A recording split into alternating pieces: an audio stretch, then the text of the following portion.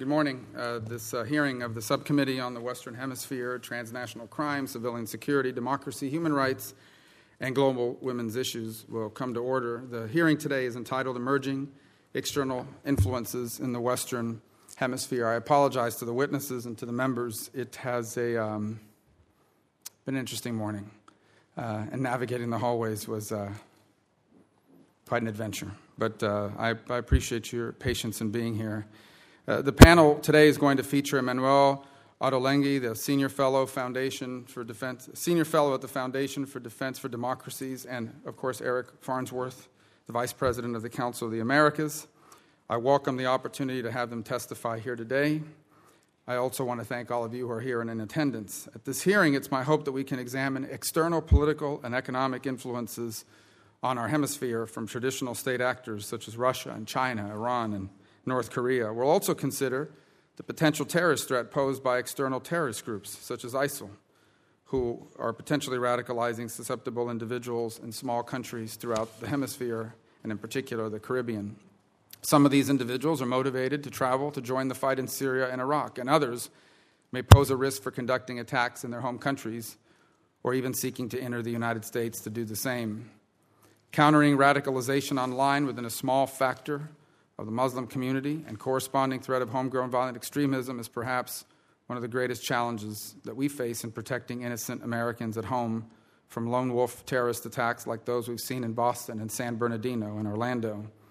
The fact that this terrorist threat is spreading to other nations in our hemisphere should concern us all. For instance, Trinidad and Tobago is a prime example of a small Caribbean nation currently struggling with the threat of radicalization. According to a New York Times article from 21 February of this year, the Trinidadian government recently introduced a series of amendments that would criminalize membership in the Islamic State and other extremist organizations. That is an obvious legal reform that the United States must demand and hope to achieve from other countries in the hemisphere for the safety of their own citizens and our own.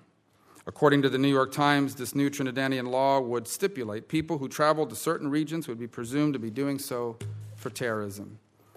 Trinidad has a population of just 1.3 million, but it had 130 of its citizens travel to Syria to fight for ISIL. The U.S., with 321 million people, has seen 250 citizens travel to join ISIL by comparison. And I want to hear from our witnesses about what the United States can do to work with Trinidad and other nations in the region struggling with these challenges.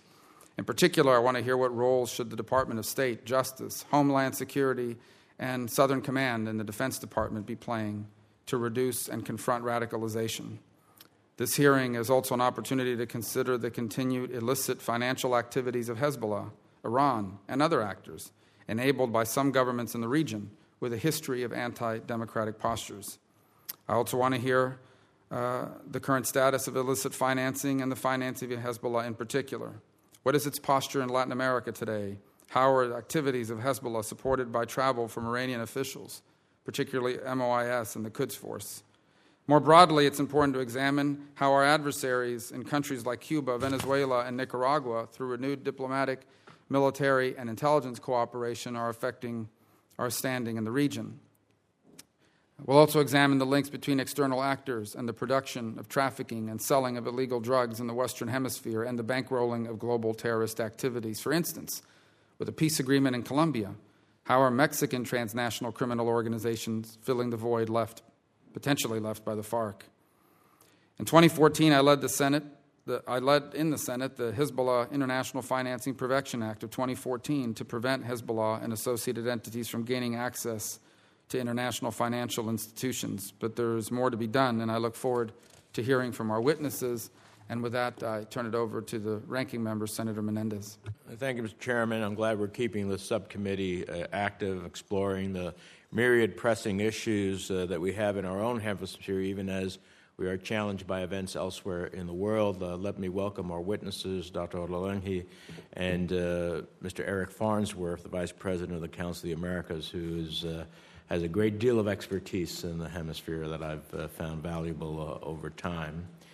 As you and I both note, Mr. Chairman, this body, and indeed most of the headlines out of the foreign policy community, often overlook our own hemisphere and, by extension, our closest neighbors and some of our most important allies. Over the course of its history, the United States has certainly influenced our neighbors to the south, and I will acknowledge that this history, with some countries in particular, is complicated and imperfect. Looking inward, it is impossible to tell the history of the United States without the immense influence of immigrants and migrants from the rest of the hemisphere. In general, over the past few decades, we have witnessed relative stability between nations and a general trend towards embracing democratic values that protect fundamental rights, empower people, promote opportunity for citizens throughout the hemisphere. While we certainly cannot take full credit, the United States' active engagement in the region in support of governments transitioning from dictatorships to democracy, of partnerships, training, and shared responsibility for supporting democratic institutions, combating criminal networks, of economic development programs that help foster resilient communities, has served our national security interests in tandem with supporting a stable and prosperous hemisphere in general. To consider external influences on the whole hemisphere is, of course, ambitious in one subcommittee hearing, but there are trends we see throughout. The United States is a constant, so I hope we can use this hearing as an opportunity not just to hear from our esteemed witnesses on their particular expertise, but to use this as an opportunity to highlight the importance of American, and in this subcommittee, let me say, United States leadership and engagement. There are, of course, a few notable exceptions to the trends I've spoken about. We have watched with horror and frustration as Nicolás Maduro continues to oppress the people of Venezuela, drag its economy and future further into the quagmire that the Chavez legacy created. Bolstered by shady bond purchases, Russia seems more than willing to help him in this effort. In Cuba, despite diplomatic efforts from the past administration, people are still jailed for expressing their opinions, still unable to earn meaningful incomes to improve their lives. As the Washington Post reported last month, Russia is increasing its presence in Nicaragua into the welcoming arms of Daniel Ortega. While I'm not convinced we are living in a new Cold War, we certainly have not yet fully escaped Russia's influence here in the United States or in the hemisphere. It is no coincidence that these countries in which citizens are suffering and whose fundamental human rights are oppressed all share an affinity for a particular country and a failed ideology pushed in the middle part of last century. On the other side, China, whose foreign policy objectives in the region seem confined to trade deals, has also steadily increased its presence in the region. China, however, notoriously cares little for the rule of law, governance structures, or environmental and labor protections that ultimately secure long-term economic interests for a nation. As we build our own trade relationships, we must prioritize these components to best facilitate long-term mutually beneficial relationships. Bloviating about reneging on trade deals or throwing around threats of tariffs does nothing to improve the economic outlook of American business. In the worst case, it pushes our would-be partners towards other countries. I recognize there are those who would look to Chinese or Russian presence in our hemisphere and point out that the United States maintains an active presence well beyond our borders. Our interests, however, and intentions are clear.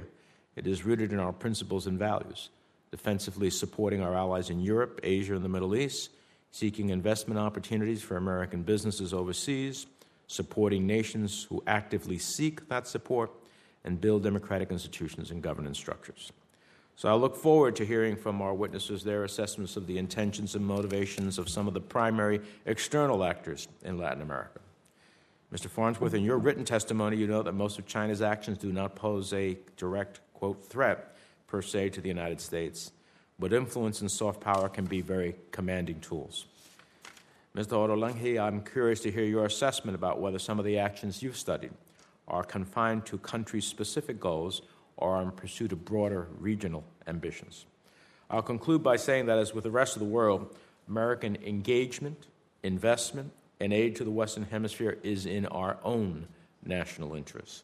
It is our economic interest to support the growth of vibrant middle classes around our hemisphere who are more eager to do business with the United States than they are with China. It is in the interest of our national security to support stable and resilient countries that share our democratic values and our sense of shared security against external threats. With that, I look forward to hearing from our witnesses. Thank you, Mr. Chairman. Thank you, Senator Menendez. Dr. Ottolenghi, we'll begin with you, and I would, just for the witnesses' purposes, and it's kind of the pot calling the kettle black as a senator about to say this, but if we could limit to about 5 minutes, because it gives us more time for questions. We have your written statements. I imagine all three of the senators here and others who may not be in attendance have already read it. But it's important, so there may be other points you may want to raise throughout the testimony. But the question and answer part is the one we really get to the heart of the matter, and I know members have other engagements as well. So, and you're both veteran witnesses at these hearings in the past. So, Doctor, we'll begin with you, and thank you for being here.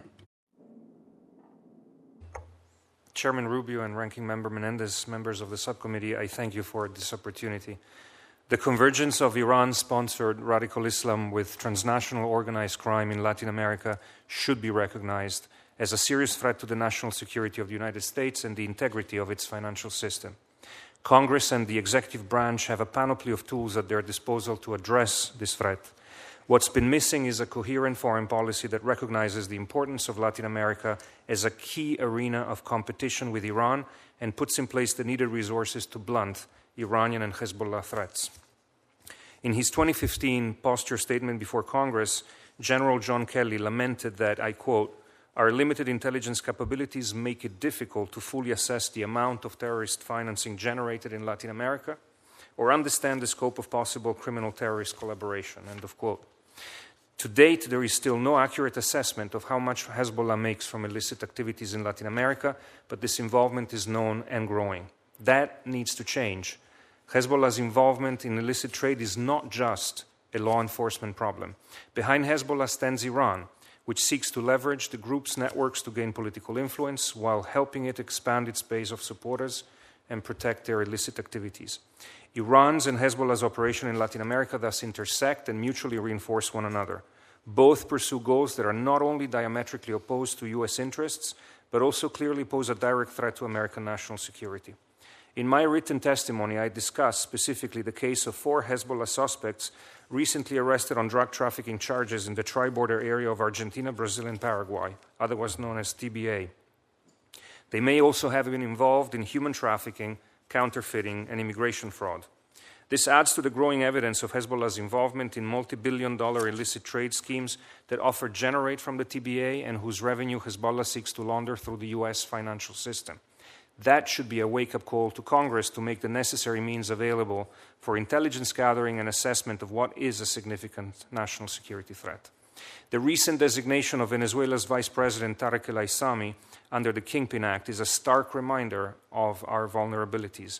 El-Aissami was designated alongside 13 U.S. companies he allegedly used to run his fraudulent activities through the U.S.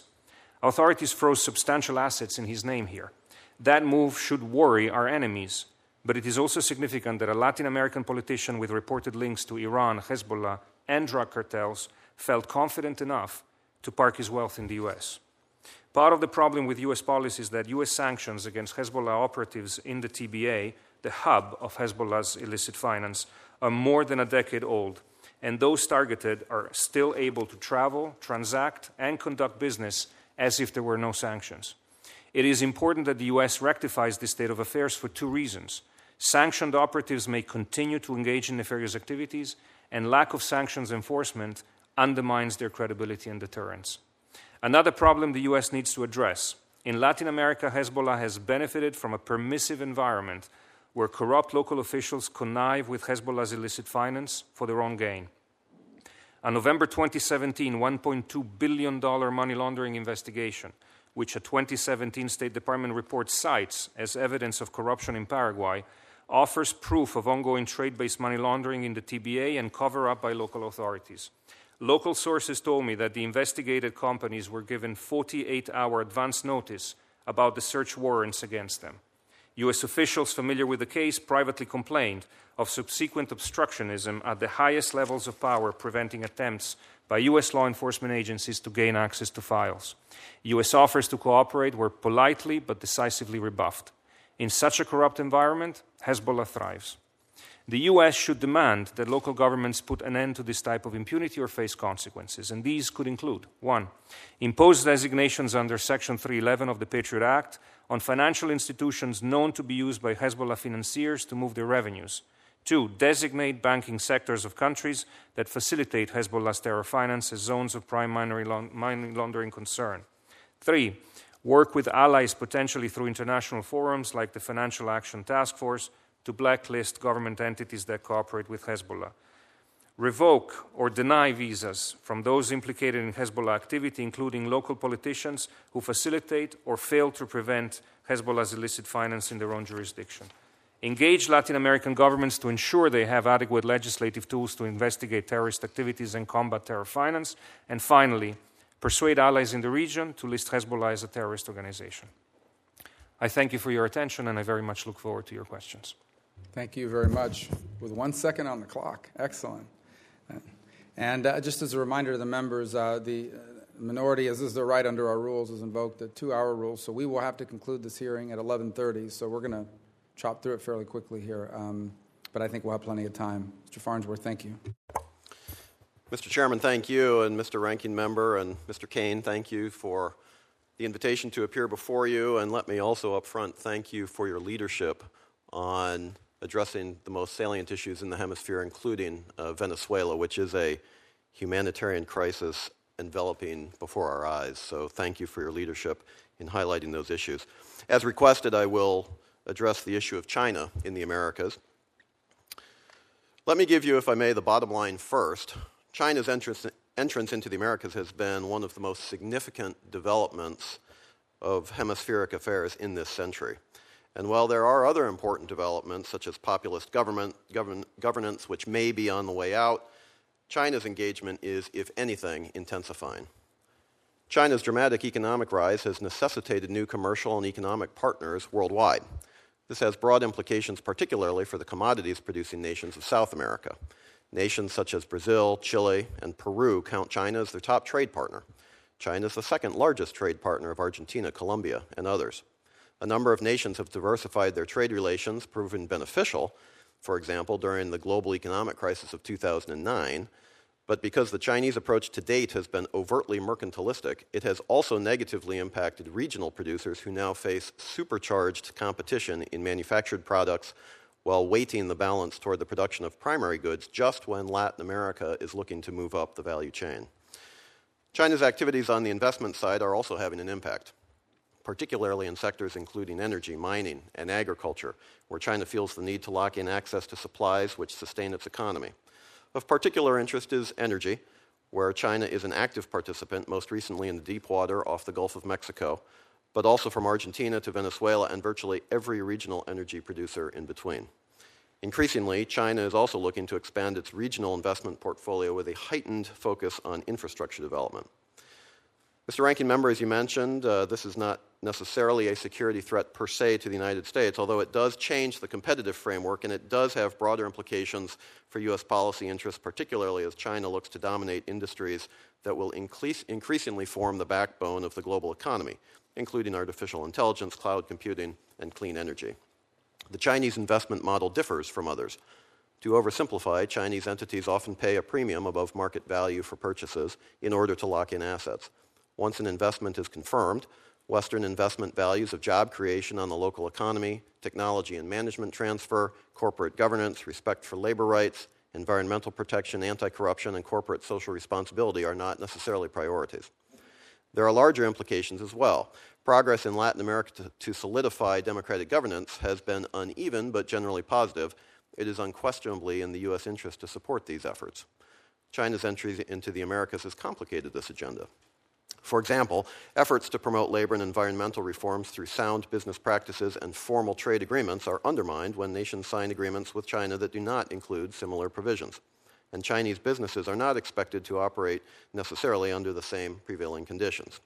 Multilateral lending agencies like the World Bank, IMF, and Inter-American Development Bank that promote financial reforms and good governance become less relevant if borrowing nations can receive funds from China or Chinese-led institutions without conditionality.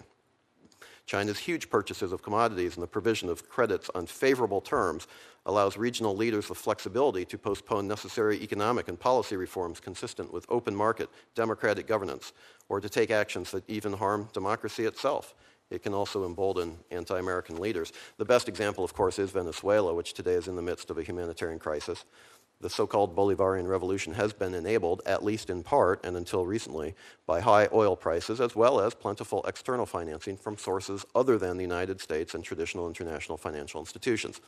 Financial support from China of well in excess of $50 billion, according to some estimates, has allowed the Venezuelan regime to accelerate its anti-democratic, repressive course. At the same time, China's vision for the region is expanding. While engagement heretofore has primarily been economic and educational, such as language training through exchanges and its regional Confucius institutes, there are indications that political and security considerations, especially on cyber issues, are also growing in importance. China issued its latest policy paper on Latin America and the Caribbean on November 24, 2016, which is a serious and ambitious effort to strengthen ties with the region, from trade and economic development to space cooperation, to healthcare and global epidemics, and global governance. This means that the United States must do a better job contending for the region. We need a more strategic approach based on the values that we hold dear and that we share with the majority of citizens across the Americas. Let me put this as succinctly as I can. The street protesters in Venezuela who seek outside support to end repression and restore democracy do not write their banners in Chinese or Russian or Persian. Protesters against the Castro regime do not fly the Chinese or Russian or Iranian flags during May Day parades. The example of the United States remains powerful for the citizens of the Americas, that is, so long as we do not forget that the promotion of our traditional values supports rather than undermines U.S. national security efforts, and we work to promote them. In many cases, Latin Americans and others prefer the United States as a more natural partner than China, but as is often said, you can't beat something with nothing. China's playing a multidimensional game. The United States should seek to compete on the playing field of greatest advantage to us, namely democratic governance and meeting the common aspirations of the people of the region. Meanwhile, we would also do well to reactivate an ambitious economic partnership agenda for the Hemisphere, focusing, among other things, on energy and agriculture, as well as the rule of law and anti-corruption. We also need to reconsider the regional paradigm, frankly, that limits actions to the lowest common denominator as a means to achieve regional consensus on most issues, which has become essentially a straitjacket to U.S. policy implementation. Broadly speaking, a re-energized approach to the region, in my view, is required. Mr. Chairman, thank you again for the opportunity, and I look forward to your questions. Thank you, Mr. Farnsworth, and you have shamed yourself here today. You went a minute over, Doctor. Was a second under, and of course, I'm joking, but I thank you both for your testimony. I'm going to defer to the ranking member. Let me just say I'm glad that Senator Gardner's here. He has numerous responsibilities today. He's been a leader on the issue of the Asia-Pacific region, and what's interesting is the interplay between the Asia-Pacific region and the Western Hemisphere, in particular with China. And so I know he's got another meeting he has to get to, but his presence here today shows how all these things are interlinked. The ranking member. Thank you, Mr. Chairman. Thank you both for your testimony. There's so many avenues here to pursue. I know that listening to you, Mr. Farnsworth, about China, it sounds like we're in a competition in economics, and I get that. But in some respects, China, whether purposely or not, engagement and investments are more nefarious in my mind. For example, they don't observe the Foreign Corrupt Practices Act, which American companies do. And in that reality, as well as in giving money without conditionality, it changes the dynamics of what we want to see countries do in the Hemisphere. So that while I have always been an advocate for American business and investment in our Hemisphere, in the interests of U.S. businesses and the jobs that are created from them and the profit that can be derived, I also have always viewed that a corollary to that is the better business practices that U.S. businesses bring, is observing the Foreign Corrupt Practices Act.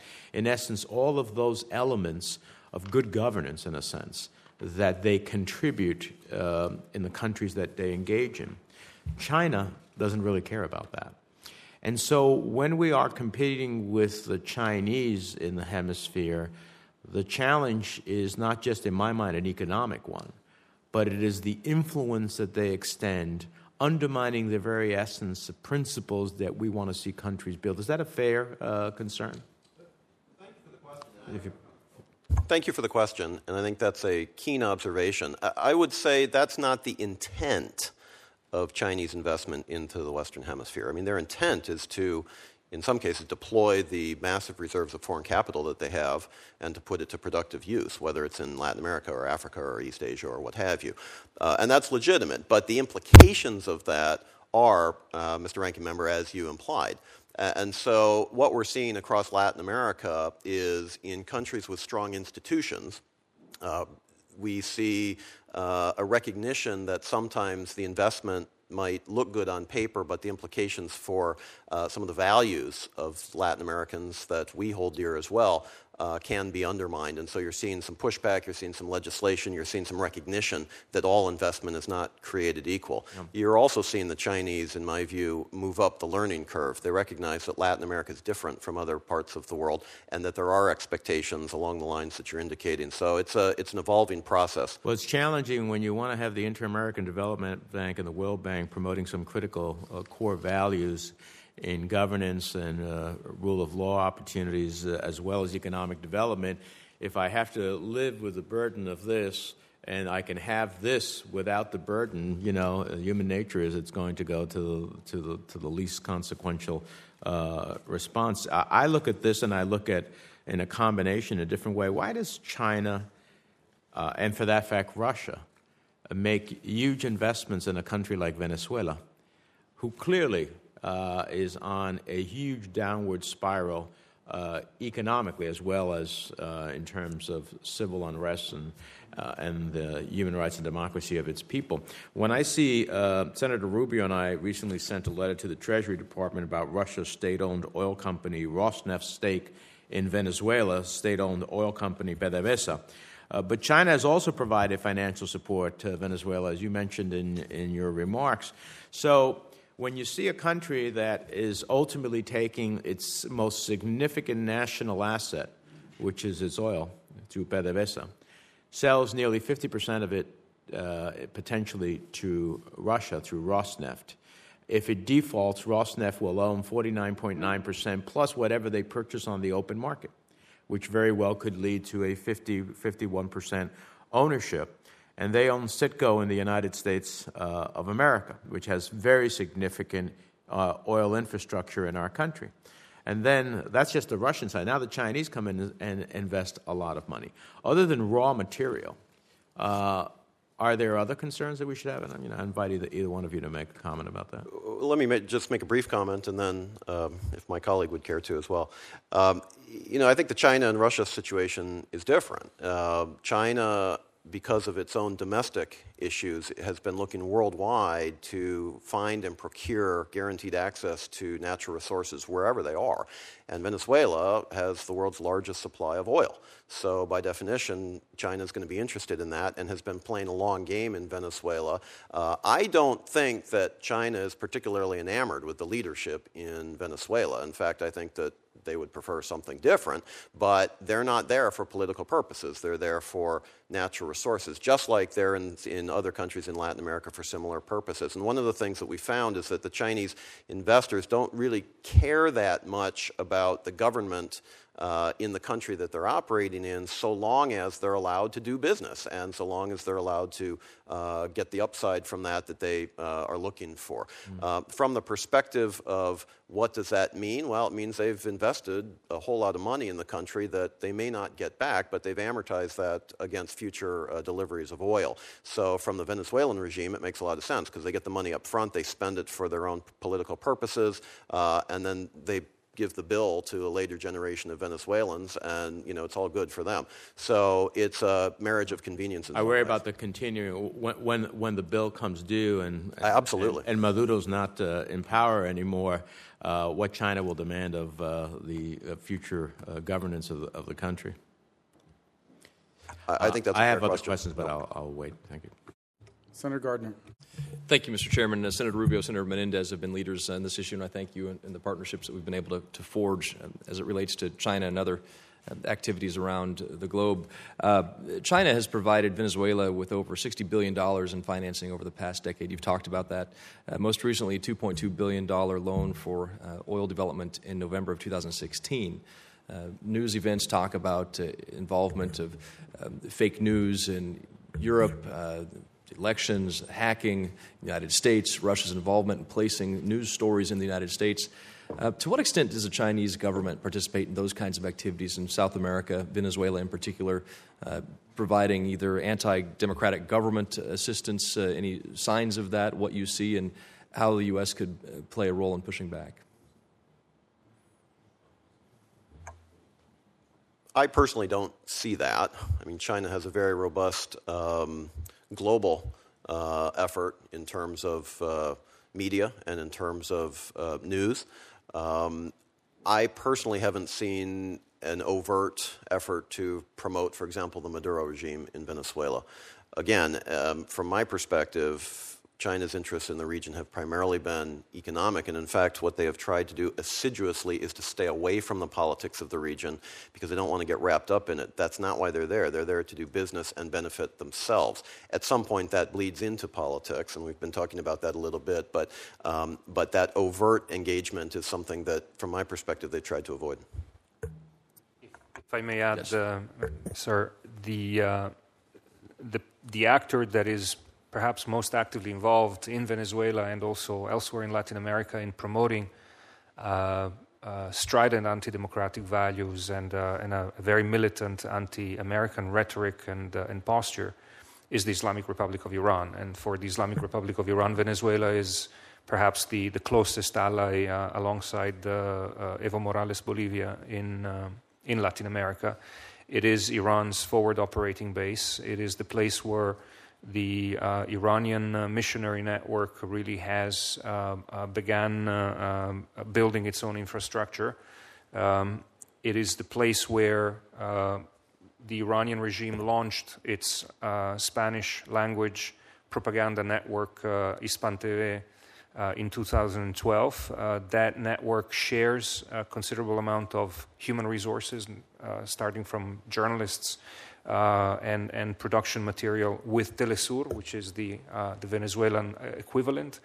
Some of that propaganda spills over into other areas of the world. There's clear evidence of connections between the Spanish propaganda network for Latin America and its use in Spain. So that's a bridge into Europe. And therefore, I think from an ideological perspective, the focus of concern should really be Iran.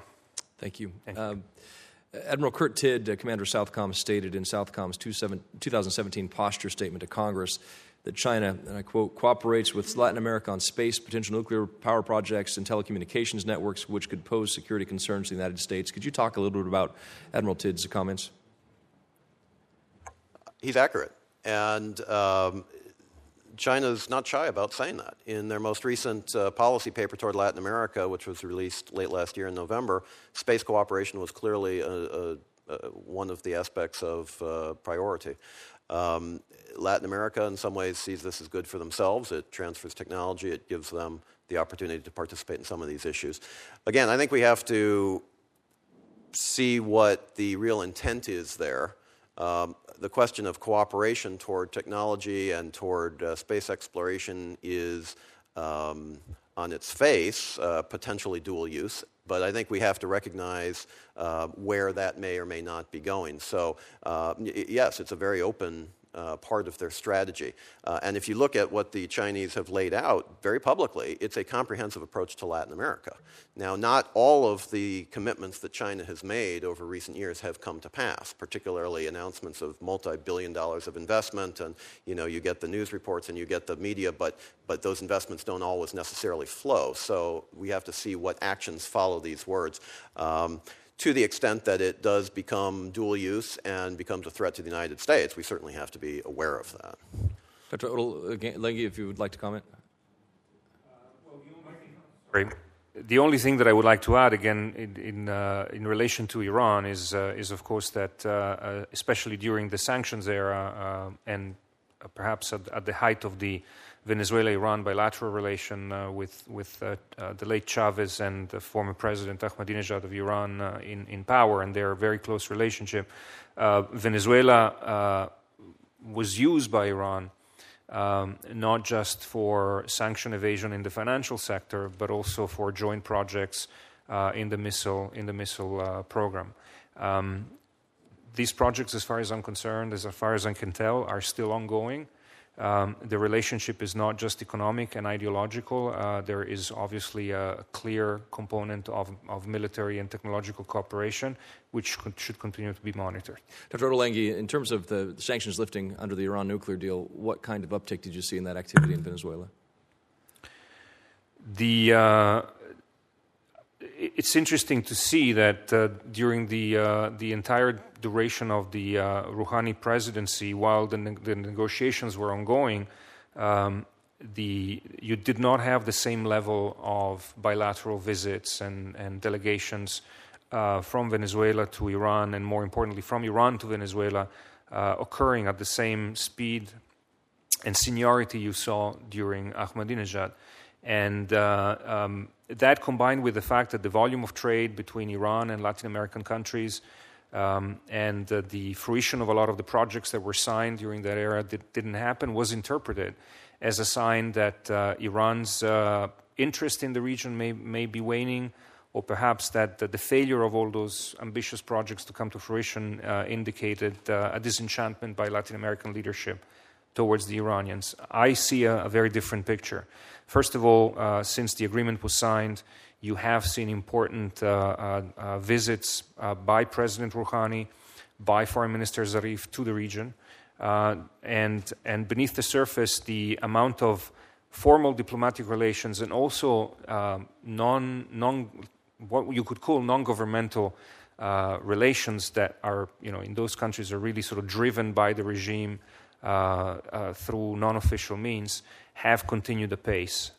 We see a continuation of investment by Iran in the region.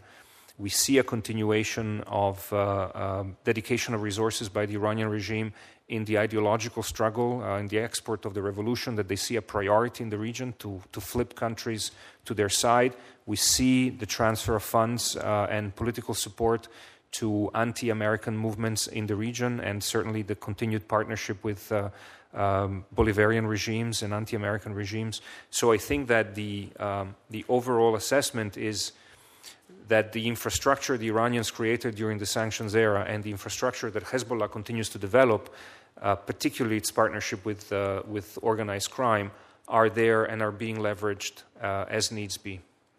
Thank you. Thank you, Mr. Chairman. Thank you. And I have a quick meeting to attend to in the anteroom, so I know Senator Menendez, the ranking member, had a couple of additional questions. I'm going to turn it over to him, but I'm not leaving. I'll be back.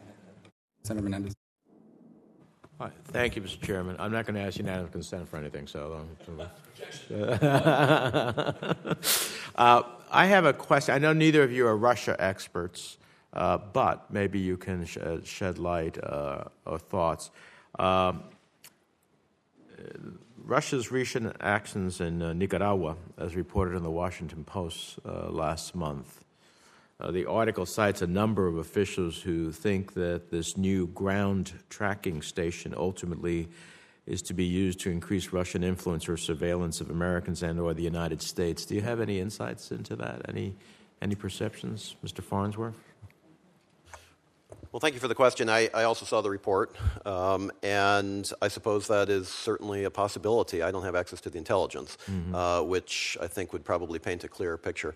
From my perspective, the Russian engagement in Latin America until, since the Cold War, but until now, has essentially been tactical, and it's been a way to promote particularly in the arms industry, arms sales and the procurement of hard currency. A lot of what was sold to Venezuela was clearly not for Venezuelan military interests. They don't need any of that material except to oppress their own citizens. But the Russians are very happy to sell it because it brings hard currency to industries that they wanted to support. We've seen a lot of that. It didn't seem to have much of a political component to the extent that there's a benefit to the regime in Venezuela. Okay, they probably are reasonably happy about that. But what we may be seeing a little bit more of now is a more robust presence of Russia into the region. It's hard to speculate on what the purpose of that may be, but from my perspective, I don't necessarily see it because they want to return to the Cold War or have Latin America as their chief allies, but rather, frankly, to annoy the United States. and to keep track on some of the things we may be doing because of what they perceive us to be doing in some of the countries around them and in Europe. So it's a way to kind of play part of the global chess game with Latin America again as the playing field. That's interesting. I hope it's only that. An annoyance is an annoyance.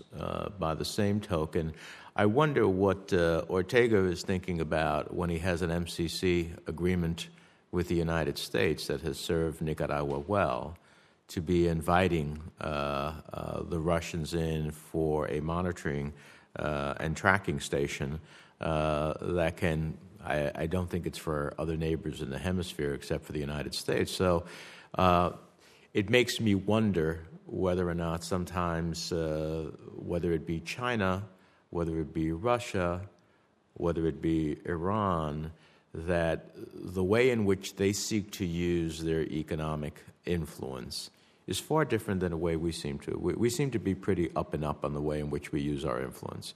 But they seem not necessarily to care about those elements of using their influence. And I sometimes get concerned that in our desire to have good governance, rule of law, which I'm a big supporter of, human rights, democracy, that we don't use in pursuit of those goals our economic levers sufficiently enough to engage countries, because I'd be looking at Ortega as if there's a new compact to be reviewed or the conditions of this compact and say, what are you doing?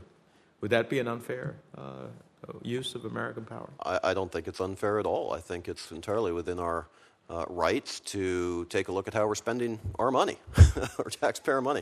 Dr. Oronlahi, last question. Do you see the concerns that you've raised as it relates to Iran, Hezbollah, and related entities as a foothold, or do you see a greater regional ambition? And if you see a greater regional ambition, do you see the work being laid, the foundation being laid to fulfill that greater regional ambition? Thank you for your question, which is a very important one. I do see both points playing out. The networks that Hezbollah is building, developing, expanding, enhancing in Latin America serve mainly the purpose of maintaining the loyalty of expatriate communities there on the one hand, and provide steady flows of financial support for its operations back home. And so there is, of course, a political dimension there to ensure that the local powers that be will leave this operation in place, will not try to dismantle them, will not interfere with them. There is a concerted effort to use the money that these networks yield to buy political influence and to ensure impunity. And that, of course, has an impact on the quality of governance in the specific countries. There is also a broader design. I think that's when it comes to Iran. And that is, Iran views the entire region as a place where American influence can be pushed back and rolled over. They believe, and they have always believed, that the operation that the Iranians mounted in Latin America began in the early days of the Iranian Revolution. In the first envoy that was dispatched for this purpose came to Buenos Aires in 1982. And the idea was that Latin America is a fertile ground for the export of the revolution, because there are both governments and movements which are wedded to a similar political agenda of diminishing U.S. influence in the region, of fighting Western imperialism, as they call it. The Iranians viewed that perhaps as the most promising area for the export of the revolution. And at some point in the process, they also realized that they could somehow expand and export not just the revolutionary values, but their faith as a vector to fulfill the revolutionary ideals of Latin Americans. And so, in a way, they repackaged the Shia iconic founding figure of Hussein as an Islamic variant of the Che Guevara, and built a whole panoply of tools to promote this idea and to actually recruit people to their cause. This is a 4-decade-long project that is ongoing, and there is actually literature produced by the people involved that says Latin America is a continent that 500 years ago was conquered by the Catholic religion in less than a century through violence and conquest at times. We can do it too. So I think that the design there, the project, is a lot broader, is strategic, and the target is to push back American influence in the region and export the values of the Iranian Revolution. Thank you. So as a continuation here, unless any other members appear, we'll spend the next 20 minutes pretty much off the clock back and forth here on a dialogue and go from there. But Senator Menendez may need to go somewhere, but if he's here, I'll more than happy to jump in. Let me start. We have a lot of topics to cover. I want to start particularly with Venezuela because we talked a lot about outside actors. If you look at their financial situation, their debt service, which they have a real problem making, the financing, their ability to make those payments appears to be coming from 3 sources at this point. One is private banks, whether it's an investment bank or a broad multinational. And the hope there is that we can make and send a very clear message to these banks that they are active participants in funding repression when they conduct that sort of financial transaction. But the other are state actors, Russia and China. And I think both of these nations, despite their interests in creating a foothold in the hemisphere, also want to get paid. In essence, they want their money back. They don't view this as a gift. They view it as a loan that gives them influence, but they want their money back. But particularly in the case of Russia, they can't afford to be making loans that don't get paid back. And in the case of China, I have found that nothing offends them more than the loss of face. And to basically be making bad loans that you don't get paid back in is a face-losing embarrassment. How would you advise members of the Senate and the Congress abroad about articulating that message? Because here's the bottom line. China and Russia are lending the Maduro regime money that is never going to be paid back. They're never going to get that money back. And I understand that the hope of shaming them into not funding a repressive regime is that standard's probably too high to meet in the case of Russia and China. But I do think they understand not getting paid back. And so how would you best argue to them, or what's the best strategy that you would advise us on moving forward to let both of those nations know that not only is this something that affects our bilateral relationship with them, but they're not going to get paid. I mean, these guys simply don't have the funds and the resources to pay them, and they're going to eventually going to default one way or the other, and they're going to get stuck with this bill. If I may, Mr. Chairman, I think this is a fundamental question that you've hit on, and this is why I keep saying that China's fundamental or primary interest in the Western Hemisphere is pragmatic. They want what they need to fuel their own economy. They're not that interested in the politics of the country in which they're engaged, so long as they're able to do business. Part of doing business is getting paid, obviously, just as you've articulated. And so from the perspective of an outside observer, I think, first of all, the United States, certainly the Senate, but also the executive branch, should be in an active dialogue right now with China. I've been urging this for a long time, that China has a huge interest in Venezuela for precisely the purposes you've said, and to bring China into the discussion of not just debt repayment, but what comes after the Maduro regime, because from my perspective, the best workout plan that you're going to be able to get for international creditors from Venezuela will be with an opposition that's in power, that's democratically elected and is sustainable and has the authority of the Venezuelan people to pay to meet its debts. Now, it's unclear whether they'll be able to meet all their debts. There may be a haircut that's required. Who knows? That's down the road. But from my perspective, I would work with the Chinese to say, look, let's work this out together, but the current path is unsustainable. So the earlier that we have free and fair elections in Venezuela, the earlier that we have the political prisoners released, the earlier that there's a sustainable government in place, the better prospects we together have for getting paid. Now, I think the Russian scenario is different, as we've discussed. I think they do have more of an interest in terms of the government in power, but they have also a different debt profile with reference to Venezuela, and it's less of the official loans, and it's more direct engagement in the energy sector. So, but to me, the most viable outcome for economic gain of debtors is a viable, democratically elected government in Venezuela, and we don't have that right now. Doctor, do you have any? Thank you, Mr. Chairman. I do have an additional point to make with regard to Iran and Venezuela, rather. During the sanctions era, Iran used Venezuela as a money laundering place, as a place to evade sanctions.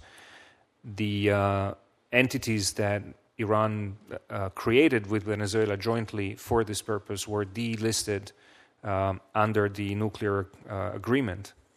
I think that gives us leverage because the Iranians do not have any desire to see entities relisted, and that is something that could be used as a threat to diminish their involvement. The second point I would make is that, of course, the Venezuelan regime has plundered its own national resources in partnership with Iran and others by using these tools, and it's also getting revenues by increasingly becoming involved with drug cartels. The revenues from those illicit activities that we have seen in the case of Vice President Aissami end up often in the financial system of the United States. So here you have additional leverage going after these assets, going after more individuals in the Venezuelan regime involved in this type of illicit activities on the side, going after entities that the Iranians have created, including joint ventures in the industrial sector, as sanctionable activities that support the Maduro regime and are complicit in the repression inside the country. As an additional point on this topic, we're talking about external factors from outside the Western Hemisphere, but these are somehow interrelated also within the Western Hemisphere. In the case of Venezuela, one of the external actors within Venezuela is the government of Cuba, which has both provided sort of expertise and personnel on the intelligence, passport, internal security side, and also in all sorts of logistical support on intelligence and the like. One of the phenomena that has emerged from that is the so-called colectivos, or these citizen militias, for lack of a better term, who in many cases are well armed and sometimes actually undertaking much of the repression that's now going on. And I think there's a broader conversation to have about what happens down the road, even when those groups spin out of control. In essence, there will come a point where these groups establish, if they have not done so already, an independent character, independent of state control, so that Maduro can't even control them anymore or tell them. Even if he wanted to tell them to stop, he would not be able to, and you could foresee a conflict between these groups and, for example, the National Guard. But in the interim, when you have a bunch of well-armed individuals in the street, they also need to make a living. And when the Venezuelan government is no longer able to pay them to conduct repression, then what happens? Then these groups turn to illicit means. So you now have well-armed individuals who perhaps initially entered this for purposes of money and or ideology, who now understand how to use weapons, how to conduct violence, and are looking for a revenue source. And the experience of that in the hemisphere has been they turn to illicit activities such as drugs and trafficking and the like. And further complicating it is the possession of pretty sophisticated weaponry. You see multiple, for example, there's this Miami Herald article from the 24th of April of this year, which it talks about the Venezuelan government's decision to arm civilians to defend the country's socialist revolution is rekindling fears of terrorist and criminal organizations acquiring part of the nation's arsenal, which includes a large stockpile of shoulder-fired surface-to-air missiles. And I would say, though, that this, we may not view this as an external factor per se. It is something that an external actor, be it a transnational criminal group or an international terrorist organization looking to buy such weaponry, could take advantage of. And perhaps it's a topic that is unfair because it's an emerging topic and one that neither one of you perhaps has spent a tremendous amount of time on, but your initial impressions about whether that is something that is speculative or the existence of a large amount of weaponry in the hands of individuals looking to make a buck, isn't that always a recipe for disaster in terms of whether it's an outside actor coming in and buying them or those groups using it to fund other activities to conduct other sort activities within the region? Mr. Chairman, I don't think that's an idle concern at all. I think that's a very real concern. In fact, it's precisely the phenomenon we saw in Central America coming out of the civil wars in the 1980s and early 1990s. You had peace processes, you had peace accords, but you also had a number of generally young men with no marketable skills except the ability to pull a trigger and live on the local economy.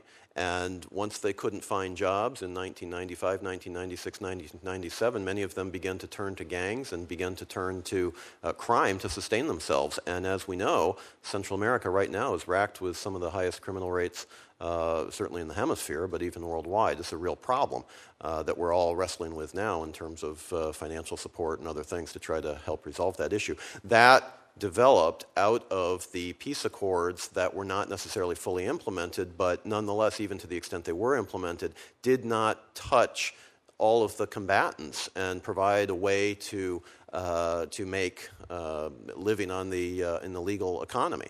So that's not an idle concern at all. The other issue that I would mention, you brought in Cuba into the conversation, and I think that's precisely right. It's fascinating to me how many of the people who are so quick to condemn the possibility that the United States might do anything on Venezuela as interventionism, then are precisely the same people who turn a blind eye to what Cuba has clearly been doing in Venezuela now since President Chavez was elected at the end of the last century. So that's a double standard that I wish didn't exist, but I think you're right to point it out. If I may just add, Mr. Chairman, watching the dramatic images of repression that come through social media from Venezuela, I can't help but see the similarity in the images with the repression we saw in 2009, right after the fraudulent elections in Iran that brought Ahmadinejad to his second term. The militias that you refer to do not only benefit from training by the Cubans, but they seem to follow the model of the Basij popular militias that Iran has created as a kind of a passive defense, popular defense army in the country, which is designed specifically to countenance and put down civil opposition, organized civil opposition. In Iran, it worked very well, and part of the reason why the Iranians have advised the Chavez and then the Maduro regime on this issue is that they know how to put down a revolution because they successfully produced one in their own time.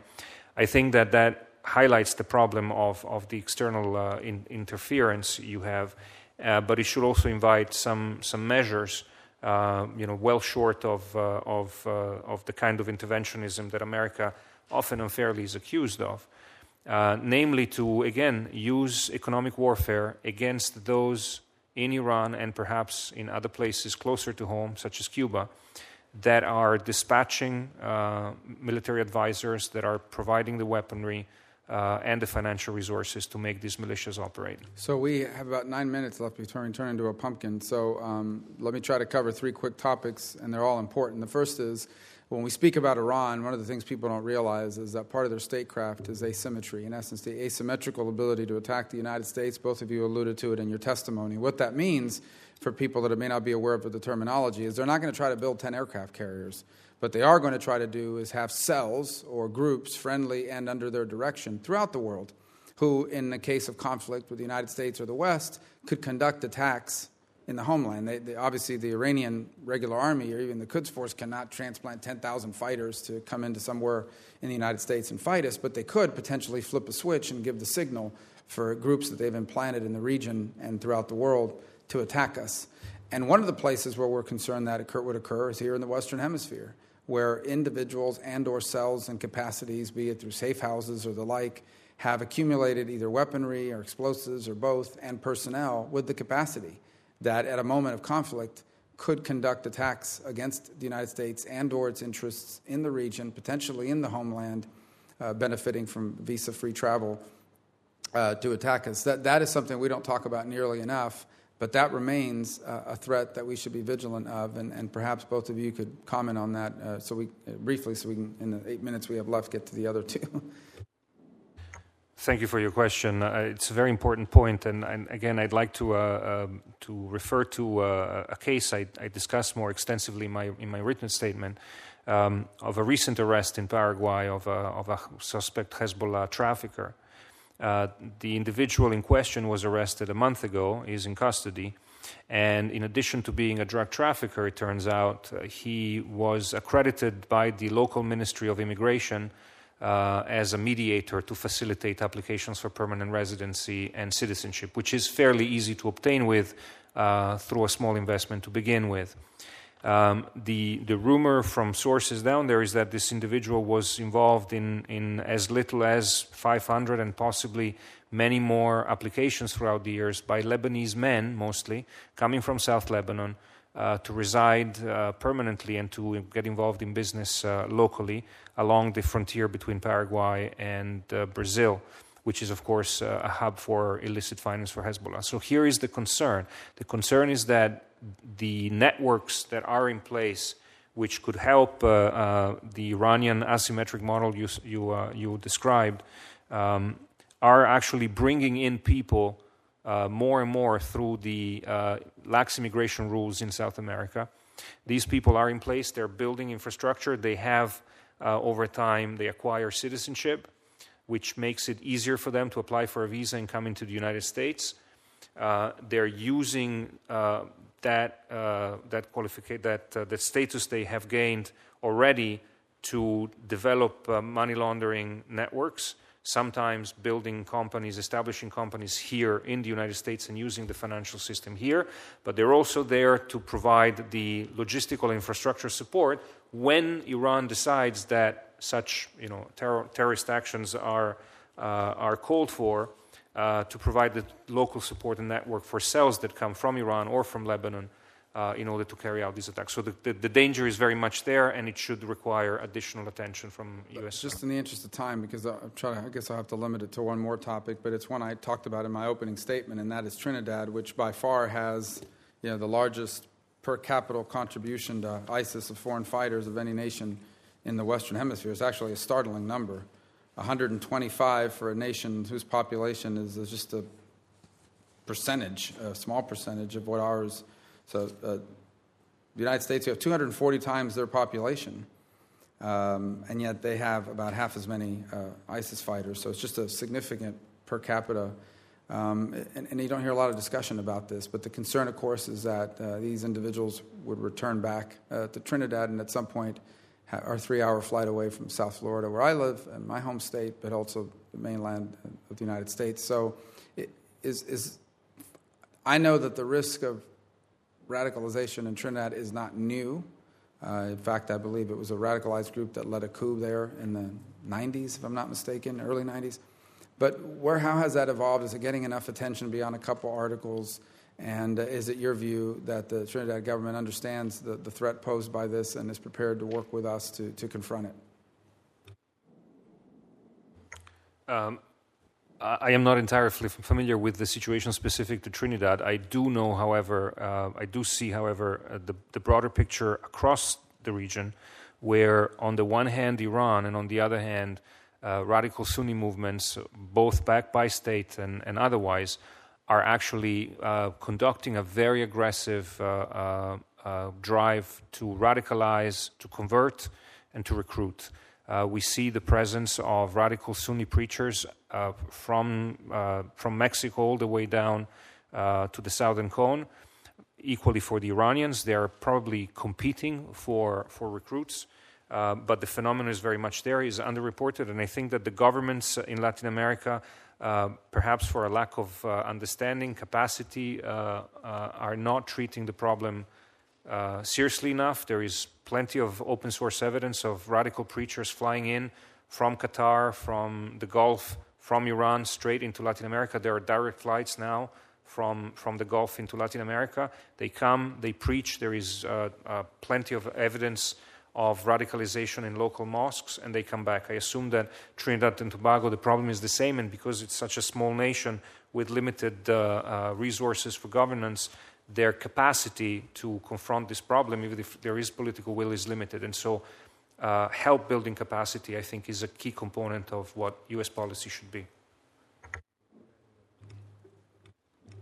Mr. Chairman, only two quick things, if I may. The first is to thank you again for your leadership on these issues. It's tremendously important, and it is noticed, and it's very much appreciated, so thank you.